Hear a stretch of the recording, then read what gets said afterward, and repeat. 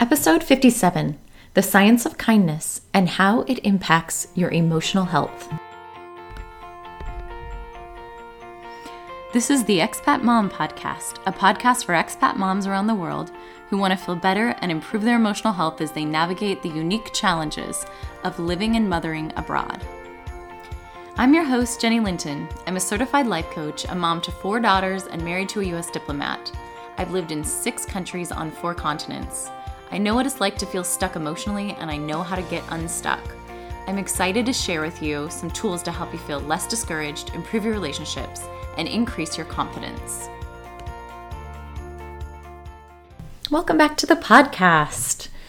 This month we are focusing on kindness. Last week we discussed the ripple effect of kindness and how kindness not only impacts the person you're helping, it also affects you and anyone else who witnesses it. We talked about geese who fly in a V-shaped formation and how they utilize the physical phenomenon of lift. We compared it to the powerful experience of kindness and how kindness creates lift for everyone involved. As I was recording this podcast today, I received a phone call from a close friend in Virginia. She told me she was on her way to my house to weed my garden. What? I was so touched. She has 5 children of her own and a very busy schedule. No one asked her to come, but she came to my house to help, just to be kind. I'm so thankful to her. She's an amazing example of creating lift all around her. Today, we're going to break down the science of kindness and why it matters. Next week, we'll discuss how to help your kids be more kind and think outside of themselves. The following week, we'll discuss people-pleasing. It can be easy to get confused between people-pleasing and kindness. So we'll discuss the difference and how to stop people-pleasing while still being kind. You've likely experienced the good feeling of helping someone out, and you may have heard or read about some of the benefits of kindness. Today, I want to break down the science of kindness.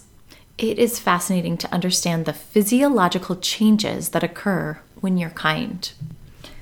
Let me introduce this topic by sharing a fascinating study done in the 1970s. Dr. Robert Neeram and his team of scientists wanted to test the relationship between heart health and diet. They fed nearly genetically identical rabbits the same high-fat diet. They expected that due to the high-fat diet, they would all have poor health outcomes, but they didn't. There was one group of rabbits that were healthier. In fact, they were 60% healthier than the other rabbits. The researchers looked at several different factors. They wondered if there was a flaw in the study design or maybe the food that was being fed, but nothing seemed to pan out. The only difference they could find was that this group of rabbits was under the care of a very kind and caring researcher. She took time to hold and stroke and talk to the bunnies that she cared for. It seemed like this was an unlikely reason for the health differences, but they decided to reconduct the testing, controlling for all the other factors. The results of the study were the same. Kindness made a significant difference in the health of these rabbits. Dr. Kelly Harding recently wrote a book detailing this experiment and the impact of our social experience on our health. The book is titled The Rabbit Effect. In her book, she details the powerful impact of kindness on our health, both physically and mentally. While there are impressive biological results from kindness, both physically and emotionally, today I'm primarily going to focus on the impact of kindness on our emotional health. As expats, we experience a high prevalence of depression, anxiety, stress, substance abuse, divorce, and loneliness, as well as other things that could compromise our emotional or mental health. There are so many tools that can alleviate much of this suffering. I love understanding the physiology of kindness as an important tool in our tool belt, especially because kindness is free, it's simple, and it takes a relatively small amount of time to participate in it. It has significant emotional health benefits, and there are no negative physiological side effects. As we understand the physiological changes that occur when we're kind, we can recognize some of the benefits of kindness more easily and associate them with the kindness that produced these chemical changes. In addition, as we understand the science behind kindness, we recognize how humans are designed and wired for kindness. In particular, I want to highlight the association between kindness and mental health. Before we dive in, I want to share with you a free resource that I offer. In our world today, emotional health support is important for us and for our children. I wanted to find a way to support moms in a way that didn't require a lot of time or money. So I developed something that I call 1 Minute Wisdom. Each week, I carefully craft one tool or perspective that you can implement with your family that week to improve your relationships, increase your confidence, and feel better. I designed these tools to be read in about a minute. The best part is, this resource is totally free. Let me share with you what one mom shared about 1 Minute Wisdom. She said, "I loved your message about finding purpose, the difference between purpose with a capital P and purpose with a lowercase p. A friend of mine has been a stay-at-home mom and is feeling a loss of purpose with her kids all in school. I shared your message with her and it's been so helpful. Thank you." You can sign up on my website at theexpatmom.com or through the link in the show notes. So let's jump into our topic on the science of kindness. When I was pregnant with my third daughter, we were living in China. I used to shop for produce at a wet market there. So that meant there were no shopping carts or convenient parking lots. I often parked on the street and walked a couple of blocks to some simple stands that were set up on the road. Some had tarps spread over them, and others had built more permanent coverings. Each vendor had neatly arranged their produce and called to each shopper to entice them to buy from their stand. I often bought produce from the same woman. She spoke Chinese and no English, and I spoke English and very little Chinese. But we became friends through smiles and frequent exchanges over vegetables. I brought my own bags, and I filled them and carried them back to my car. But as my pregnancy advanced, it got harder and harder to carry the heavy bags of produce. One day, this woman offered to help me carry my bags to my car. It was such a kind gesture, especially because she was the only one selling at her stand, and leaving for even 5 minutes meant she couldn't make a sale during that time. I knew that amount of money could be important to her. It was a simple act of kindness that she offered me, but one that I've remembered for almost 10 years. Kindness is powerful. Let's consider what's happening biologically to the woman who helped carry my groceries in Beijing, China. When she made the choice to carry my groceries, her brain released several neurotransmitters, including serotonin, oxytocin, dopamine, endorphins, and it reduced the amount of cortisol being produced. I'm going to explain why each of these physiological changes matter to our emotional and mental health. Let's start with serotonin. Serotonin is a feel-good chemical that calms you down. It makes you happier. In fact, many types of antidepressants, including SSRIs, increase the availability of serotonin to your body. Serotonin is naturally produced by kindness, and interestingly, kindness has many of the same benefits as antidepressants. There are so many studies on this topic, but let me share just a few. In a study done at the University of British Columbia, they found that a group of highly anxious individuals who performed at least 6 acts of kindness a week had a significant increase in positive moods, relationship satisfaction, and a decrease in social avoidance after just 1 month. In a different study, Dr. Stephen Post, who's a bioethics professor at Case Western Reserve University School of Medicine, found that those in his study who consistently did kind things experienced less depression and higher life satisfaction. And the last study I wanted to share is by Dr. Talia Steinberg. In her research, she found that kindness stimulates the production of serotonin, just like antidepressants do. Let me share with you a simple real-life example of how our family benefited from serotonin and kindness. One time, our family was traveling with our kids and feeling a bit tired, and everyone was whining. I suggested that we as a family try to do at least one small act of kindness every day for someone that we came across. Some of the kids were excited, and other kids rolled their eyes and complained, but everyone did make an effort. One of the girls made a card for the hotel cleaner. Another held the door for someone. One of them said thank you. Another gave some money to someone in need. It was so interesting to see how these small efforts began to shift the mood in our family. Of course, we still had tired moments, and it wasn't like everything magically turned amazing. But it was interesting to watch that the amount of complaining and self-pity went down significantly. This is just a simple example, but a similar pattern can play out for us when we're feeling discouraged or lonely or disappointed or frustrated. Simply choosing to be kind can create some natural serotonin, which, remember, is the neurotransmitter that increases our mood and helps us feel calmer. Another neurotransmitter that is released is oxytocin.